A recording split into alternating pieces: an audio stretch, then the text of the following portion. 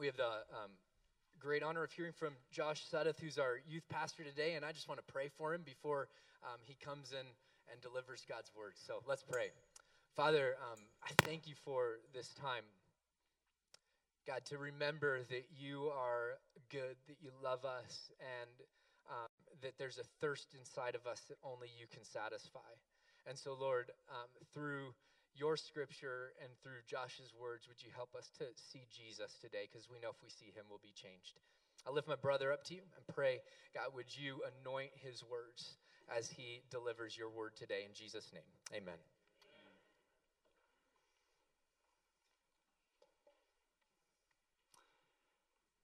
Well, it's almost June. We're headed into the heart of the summer months, and God is thirsty. When God gets thirsty, he takes his giant God-sized straw, points it at a little square on the world, and that square is called Colorado. And then he whispers into existence a few fast-moving thunder showers that drop lots of water and occasionally some of that cool Chick-fil-A style ice. And the crazy thing is that as soon as the water hits the ground, it's like God begins to suck it right back up that straw. And you and I are left buying an inordinate amount of chapstick, watering our lawns once a month, and wondering how in the world we can drink as much as we do and still feel thirsty. So we pack up our things and we go on up to the mountains. I hate feeling thirsty. It's one of the first things I noticed after moving out to Colorado. In the South, people's bodies secrete this thing that Southerners call sweat. And I get thirsty living in Colorado, much more than I ever did growing up, and I drink gobs and gobs of Gatorade. But I've traveled the world enough to know that I've never thirsted like there are many people in the world who do on a daily basis. As you probably know, there are people that search on a daily basis for a clean drink of water, and there are entire projects devoted to providing clean drinking water and digging wells, both mission-centered projects and humanitarian projects. And while I've never thirsted in that kind of a way, I have had seasons in my life where I've experienced a different kind of a thirst. And I want to talk a little bit about that this morning. If you have a Bible, and you could turn with me to Psalm chapter 42. Psalm chapter 42, a familiar psalm to lots of us, starts this way. And we're just going to read the first 3 verses this morning. It says, "As the deer pants for streams of water, so my soul longs after you, my God. My soul thirsts for God, the living God. When can I go and meet with God? My tears have been my food day and night, while people say to me, 'Where is your God?'" And 2 things are abundantly clear in this psalm to me. One is that the writer of this psalm did not live in a climate similar to that of Colorado. Otherwise, his tears would have evaporated before they hit his lips. The second thing that's clear is that the writer of this psalm is desperate. This is a man whose soul is panting for God. Maybe you've been there. I've never personally witnessed a deer panting for streams of water, but I've got 2 toddler-aged boys at home. Notice here how the psalmist calls God his God. He says, "My soul longs for you, my God." This is a man who knows God, and this is a man who's suffering. If not physically, at least emotionally, with his tears as his food, maybe feeling abandoned or wounded, or maybe even that God is silent when all he can hear is, "Where is your God?" And if we step back from this for just a second, we see in the scriptures that there's a general groaning of the earth and creation, and I would even say people who don't know God that long for him, though they may not even know that he is what their souls ultimately desire for satisfaction. If we look in Romans 8 says it this way. It says, "For the creation waits in eager expectation for the sons of God to be revealed. The creation itself was subjected to frustration, not by its own choice, but by the will of the one who subjected it, in the hope that it might be liberated from its bondage to decay and brought into the glorious freedom of the children of God." And it says, "Now we know that the whole creation has been groaning as in the pains of childbirth right up to the present time." And what all that boils down to, Or if you could say it this way, the message version of that is this, that all of creation is thirsty for the kingdom to come. All of creation is thirsty for the kingdom to come. And Romans 8 says that this is a thirst that's created by the will of God. And I think that in a similar way, there are divine seasons where God orchestrates the circumstances of our lives in such a way that it creates a deep longing, a thirsting for the King and the kingdom. Seasons that give us a deeper understanding of what we mean when we say, "Thy kingdom come, thy will be done."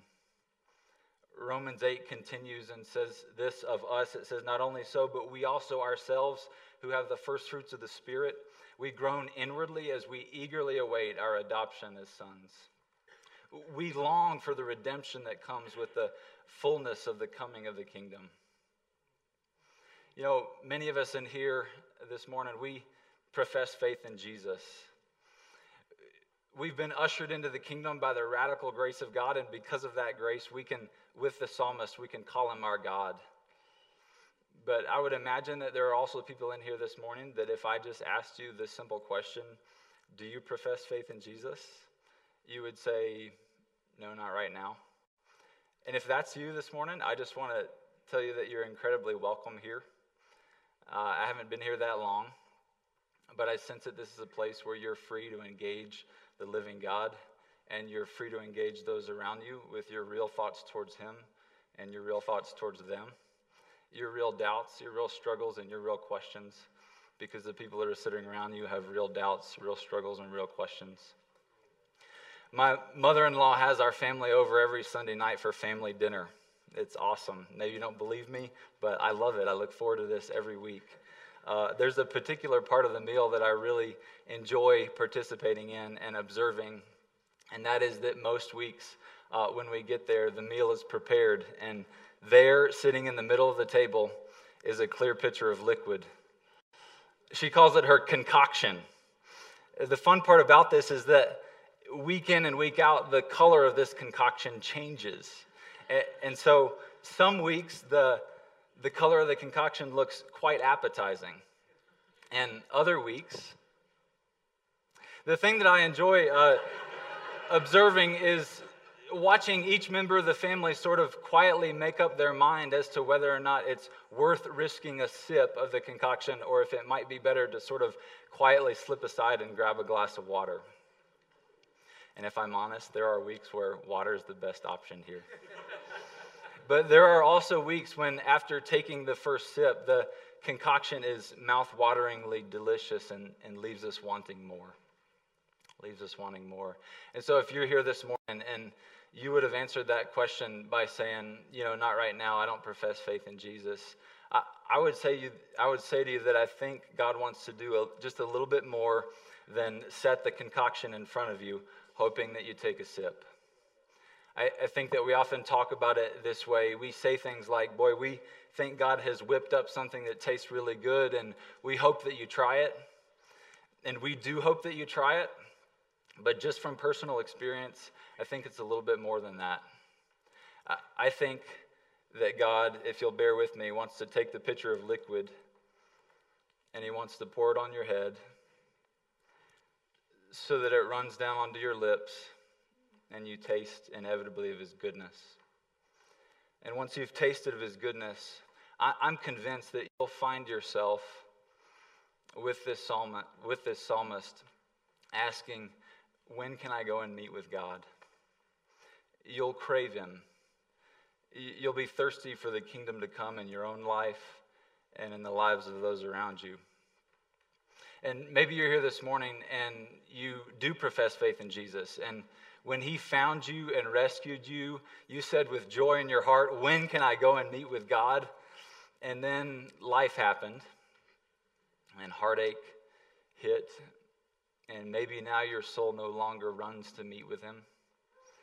And maybe now your soul pants for him out of a place of deep desperation. Maybe it's a place that says, God, I believe. Just help my unbelief because I'm not really feeling this whole thing right now. So you can long with excitement or you can pant through pain and suffering. my boys, we've got 2 boys. My boys, they long with excitement for their milk in the evenings.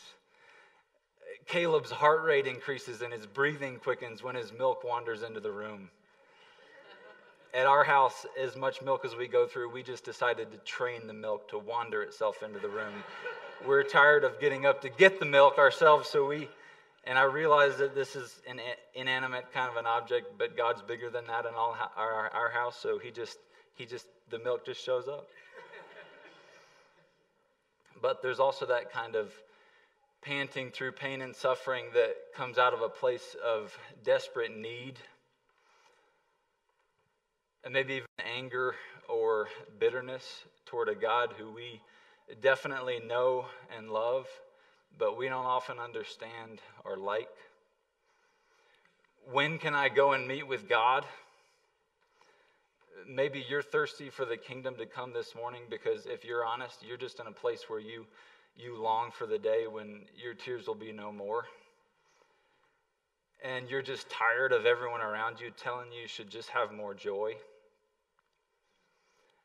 And maybe it was a recent loss or a spouse that you don't get along with, a child that's impossible to raise right now, a recent diagnosis, an injustice. Maybe you suffer from stinging anxiety. Been there. Maybe it's quick onset depression. Maybe it's unanswered prayer. Maybe it's just the God who says he's so present often seems so silent. My favorite musician, Andrew Peterson, oddly enough, sings my favorite song. Listen to these lyrics. It says, "It'll drive a man crazy. It'll shake a man's faith. It's enough to make him wonder if he's ever been sane. When he's bleeding for comfort from thy staff and thy rod, and the heaven's only answer is the silence of God. It'll shake a man's timbers when he loses his heart, when he has to remember what broke him apart. This yoke may be easy, but this burden is not, when the crying fields are frozen by the silence of God. And if a man has got to listen to the voices of the mob who are reeling in the throes of all the happiness they've got, when they tell you all their troubles have been nailed up to the cross, what about the times when even followers get lost? Because we all get lost sometimes. And I want you to know this morning that it's safe to thirst. It's safe to thirst in raw and honest ways, because there's a God who loves to satisfy the deepest longings of our souls. When can I go and meet with God? There's a part of that question that implies that the psalmist is longing for the ultimate day when his soul will go and meet with God. But I think that just as true is the reality that his soul longs to meet with God now. But how? When the world is crying out, "Where is your God?" Or maybe even you're talking to a fellow Christian and they're telling you about the goodness of their God, and all you can hear is, "Where is your God?" It's tempting to believe that he can't be met with. And we hope beyond hope that it's true and that he's real and that he's near. And listen to this in Acts 17. I love this. It says, "From one man he made every nation of men, that they should inhabit the whole earth. And he determined the times set for them and the exact places where they should live. God did this so that men would seek him and perhaps reach out to him and find him, though he is not far from each one of us. For in him we live and move and have our very being." He's not far, orchestrating the events of our lives so that we would long to meet with him. When can we go and meet with God? If we have a God in whom we live and move and have our very being, then I would say we can meet with God anytime. And there's two things that I want to draw out here about how God meets with us and we meet with him, and the first is prayer. A couple of weeks ago, Ryan did a series on prayer, and I was refreshed with just the simple fact that I can meet with my God anywhere and anytime through prayer. And then 2 weeks ago, the founder of joy.org stood up here, and in the morning service, he made reference to the fact that he thinks that it's possible for us, as the scripture commands us, to pray without ceasing. And he never told us how, but my guess is that it's possible for us to pray without ceasing because the Spirit that lives inside of us is said to be always interceding. But I'm just going to butt in here for a second as a recovering, self-righteous Christian kid, and I'm going to say this: our prayers are way too nice. When was the last time you just put your head in your pillow and yelled because you didn't have words for what you were feeling toward God? When was the last time you went on a run and had it out with your Creator? And God's saying, talk to me. Tell me what's going on down here. I love the book of Habakkuk. Several years ago, I had the opportunity to speak at Chuck Swindoll's former church in Fullerton, California, and I had just recently memorized the book of Habakkuk. You might be thinking, that's very strange. And so they asked me, so what do you want to preach on? And I said, I want to share the book of Habakkuk. And they said, well, no, what do you want to preach on? And I said, I'm going to share the book of Habakkuk. And so I stood up and I started into Habakkuk. And here's what it says in the first verse. It says, a prayer of Habakkuk the prophet. A prayer of Habakkuk the prophet. How long, O Lord, must I call for help? But you don't listen. Or cry out to you violence, but you don't save.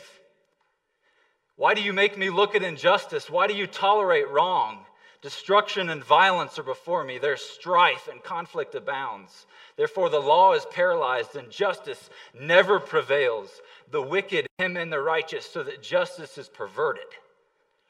And he says, I'll stand on my watch. I'll station myself on the ramparts. I'll look to see what he will say to me and what answer I'm to give to this complaint. And I'll never forget the look on people's faces afterwards. Few of them came up to me. I just didn't think it would sound like that. I say, not all the prophets were homeschooled.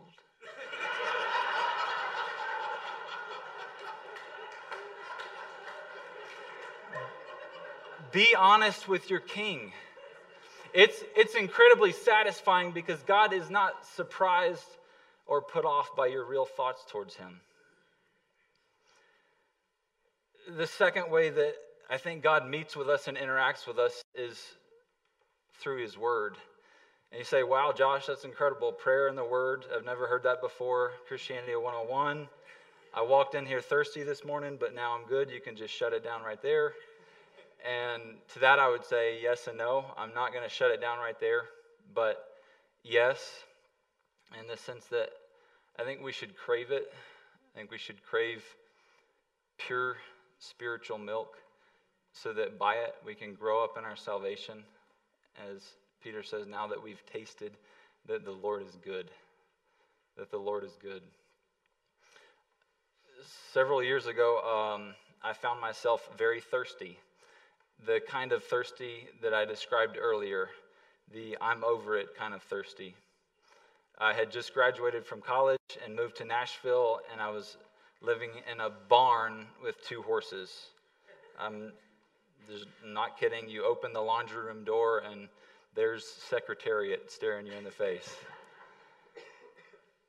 And I would come home from work every day, and this was the first time I'd ever lived alone in my life, and I'd get out my Bible because I didn't have anything else. And maybe you've lived alone, maybe you've experienced this, maybe you haven't. But for me, this was a desert kind of an experience in my life. And I'd get out my Bible and I would long to meet with God.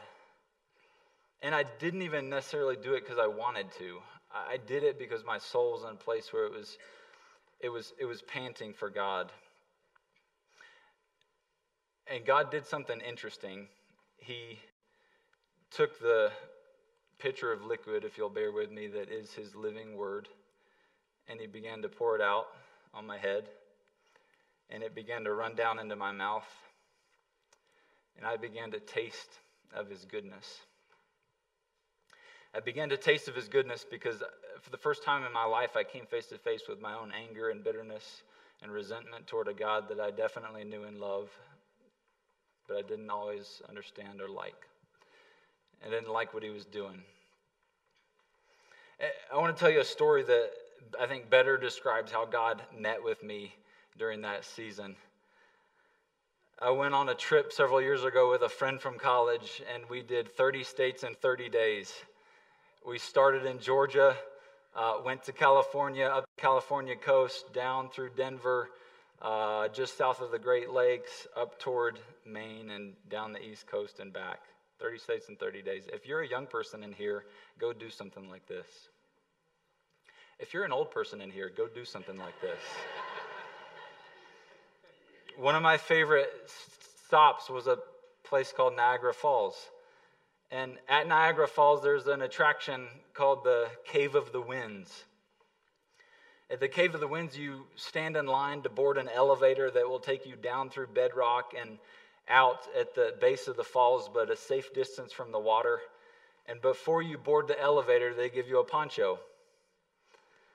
And then you get on the elevator and you go down, and as you exit the elevator, you find yourself directed towards a bit of a maze, what looks like a Lord of the Rings type of a path that's bolted to various large rocks at the bottom of the falls. And as I said, you start a safe distance from the water, but as you begin to climb the first set of stairs, multiple tiered kind of a thing, you begin to feel a strong mist.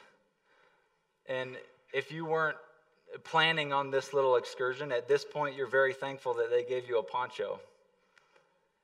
And then you climb the second set of stairs, and large amounts of water are now bouncing off the nearby rocks and soaking the deck where you stand, and the mist is turned to rain, and the beads of Niagara are falling from the head of your poncho and dripping down onto your lips, and you taste of a bit of the goodness of Niagara, and then you climb to the third of 4 decks, and you begin to wonder why they ever gave you a poncho in the first place. You begin to feel the child welling up within you as you stick your hands and feet through the rails to feel the rushing rivers of water that are just at your fingertips, and the head of your poncho now blown off by the wind. Your shirt underneath begins to soak, and your feet are drenched, and with joy in your heart, you run to the 4th deck. You come face to face with 600,000 gallons of water per second, and you rip off your poncho, and you laugh, and you dance, and you sing. And you meet with God. You meet with God in a real and raw and childlike and honest kind of a way. In Ephesians 5, Paul tells husbands to love their wives as Jesus loved the church and gave himself up for her to make her holy, cleansing her by the washing with water through the word, and to present her to himself as a radiant church. This is how Jesus loves his church, by washing her with water through the word. During those couple years that I lived in that barn, God communicated his faithfulness to me over and over and over again by washing me with water through the word. And at first I had my poncho on. And if we're honest, this morning, you and I, we get up most days and we put our ponchos on because we know in our hearts that meeting with the living God is life-altering. We deceive ourselves into thinking that protecting ourselves from him is safer than being drenched in his grace. And maybe it is. But when you stand underneath Niagara Falls, the water doesn't stop. And eventually that poncho's coming off. And so this morning, as we sort of wrap this up, I want to share with you a section of scripture that God has used time and time again to wash over me. It's a place where he's met with me, and I've met with him. It's a place where I've gone time and time again when I begin to wonder whether or not my suffering or my sorrow or my sin is too much for my God, or if I begin to wonder whether or not he's even there in the first place. And if I'm honest, I have those real doubts just like you do. So it's in Hebrews 11. And it starts like this. It says, "Now faith is being sure of what we hope for and certain of what we do not see. This is what the ancients were commended for. By faith we understand that the universe is formed at God's command, so that what is seen was not formed from what was visible. By faith Abel offered God a better sacrifice than Cain did. By faith he was commended as a righteous man when God spoke well of his offering, and by faith he still speaks, even though he's dead. By faith, Enoch was taken from this life so that he did not experience death. He could not be found because God had taken him away. For before he was taken, he was commended as one who pleased God. And without faith, it's impossible to please God. Because anyone who comes to him must believe that he exists and that he's a rewarder of those who earnestly seek him. By faith, Noah, when warned about things not yet seen, in holy fear built an ark to save his family. By his faith, he condemned the world and became heir of the righteousness that is by faith. By faith, Abraham, when called to go to a place he would later receive as his inheritance, obeyed and went, even though he did not know where he was going. By his faith, he made his home in the promised land. Like a stranger in a foreign country, he slept in tents, as did Isaac and Jacob, who were heirs with him of the same promise. For he was looking forward to the city with foundations, whose architect and builder is God. By faith, Abraham, even though he was past age and Sarah herself was barren, was enabled to become a father because he considered him faithful who had made the promise. And so through this one man, and he as good as dead, came descendants as numerous as the stars and as countless as the sand on the seashore. All these were living by faith when they died. They did not receive the things promised. They only saw them and welcomed them from a distance. And they admitted that they were aliens and strangers on earth. People who say such things show that they are longing for a country of their own. If they'd been looking back to the country they left, they would have had an opportunity to return. But these were longing for a better country, a heavenly one. And so God is not ashamed to be called their God, for he has prepared a city for them. By faith, Abraham, when God tested him, offered Isaac as a sacrifice. He who had received the promises was about to sacrifice his one and only son, even though God had said, it's through Isaac that your offspring shall be reckoned.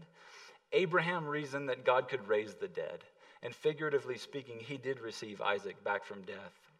By faith, Isaac blessed Jacob and Esau in regard to their future. By faith, Jacob blessed each of Joseph's sons and worshipped as he leaned on the top of his staff. By faith, Joseph, when his end was near, spoke of the exodus of the Israelites from Egypt and gave instruction about his bones. By faith, Moses' parents hid him for 3 months after he was born because they saw that he was no ordinary child and they were not afraid of the king's edict. By faith, Moses, when he had grown up, refused to be known as the son of Pharaoh's daughter. He chose to be mistreated along with the people of God rather than to enjoy the pleasures of sin for a short time.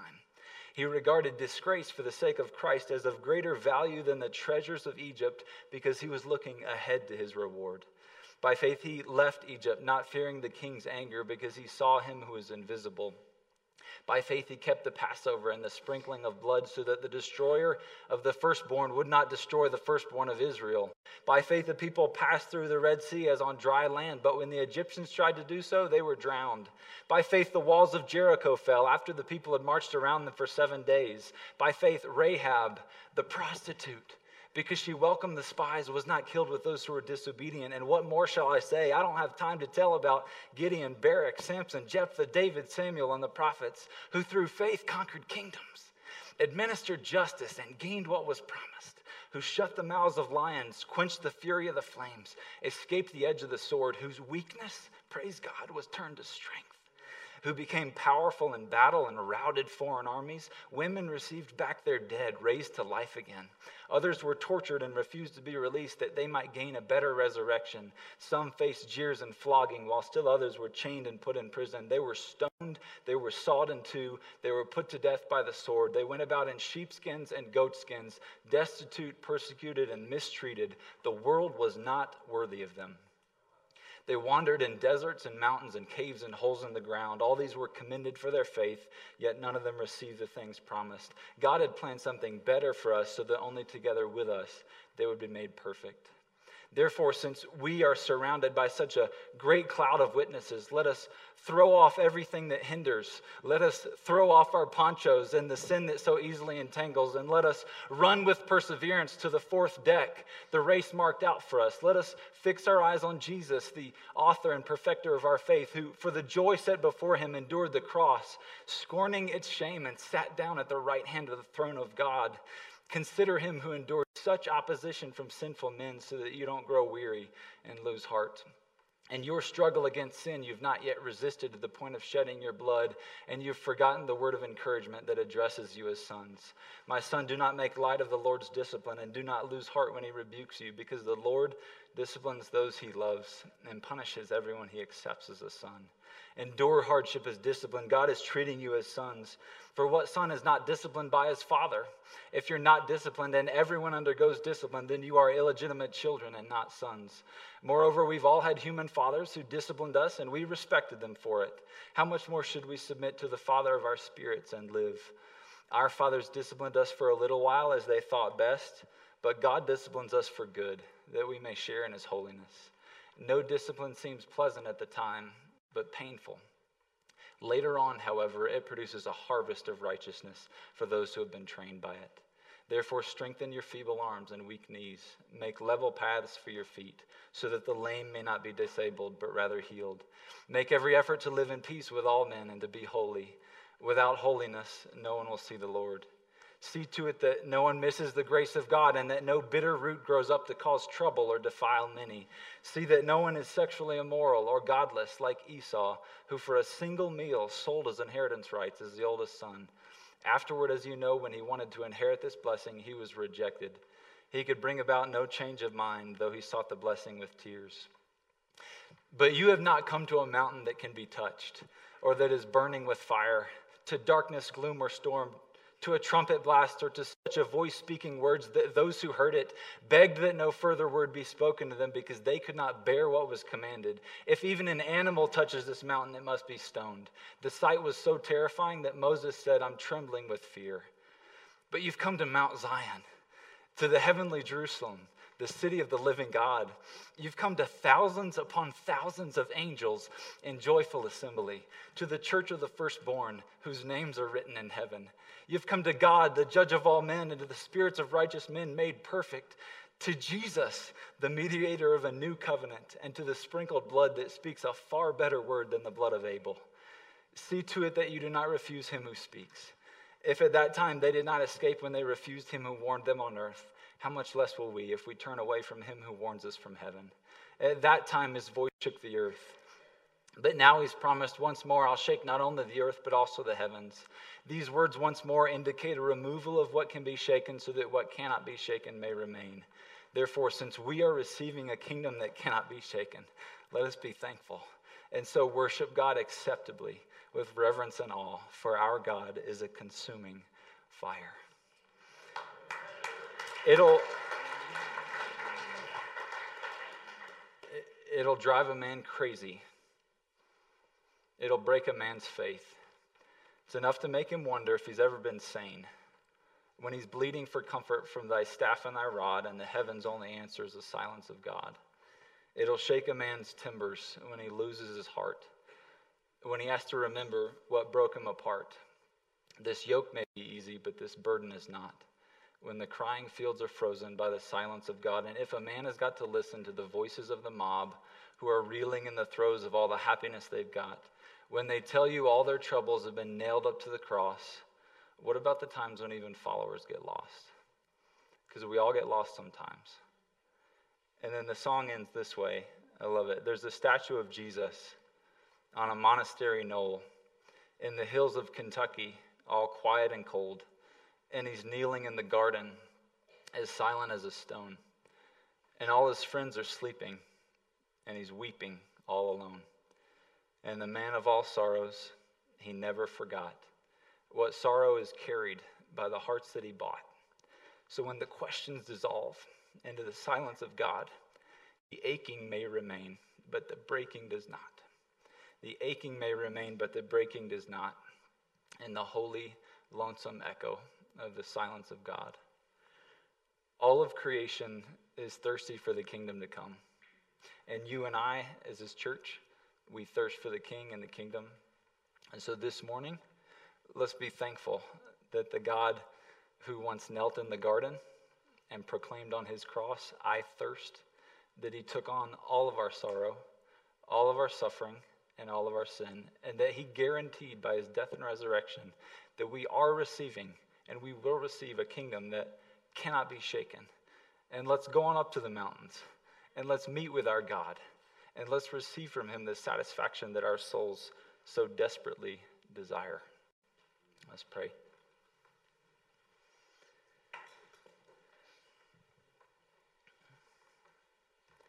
God, you are never-ending mercy. You are never-ending mercy, and we bless your name this morning.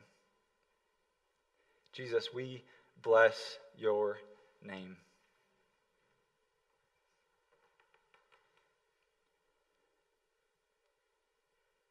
Father, cause us to feel the freedom in Jesus, to interact with you, our living God, who is present and in whom we live and move and have our very being. You are so faithful, God, and we bless your name. And it's for your glory, Jesus, that we all say amen. You are dismissed.